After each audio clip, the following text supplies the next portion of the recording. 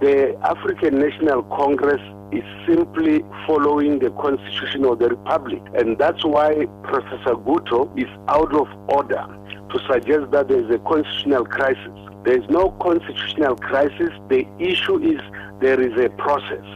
The process is that the President has forwarded a response to Parliament, and it is for Parliament to determine the adequacy or inadequacy of his response and nobody else, including the Public Protector. And one of the things that the Public Protector is saying is that the President was supposed to respond to her with regard to remedial action that was supposed to be taken. Now, by not doing so, is that not undermining her report and the powers conferred on her? Whether or not there is a need for a remedial action, and by whom that remedial action should be, those are matters that must be left to the ad hoc committee of Parliament. And what about the fact that there's also a school of thought that says that President Jacob Zuma has now essentially basically subverted this matter by saying that the Minister of Police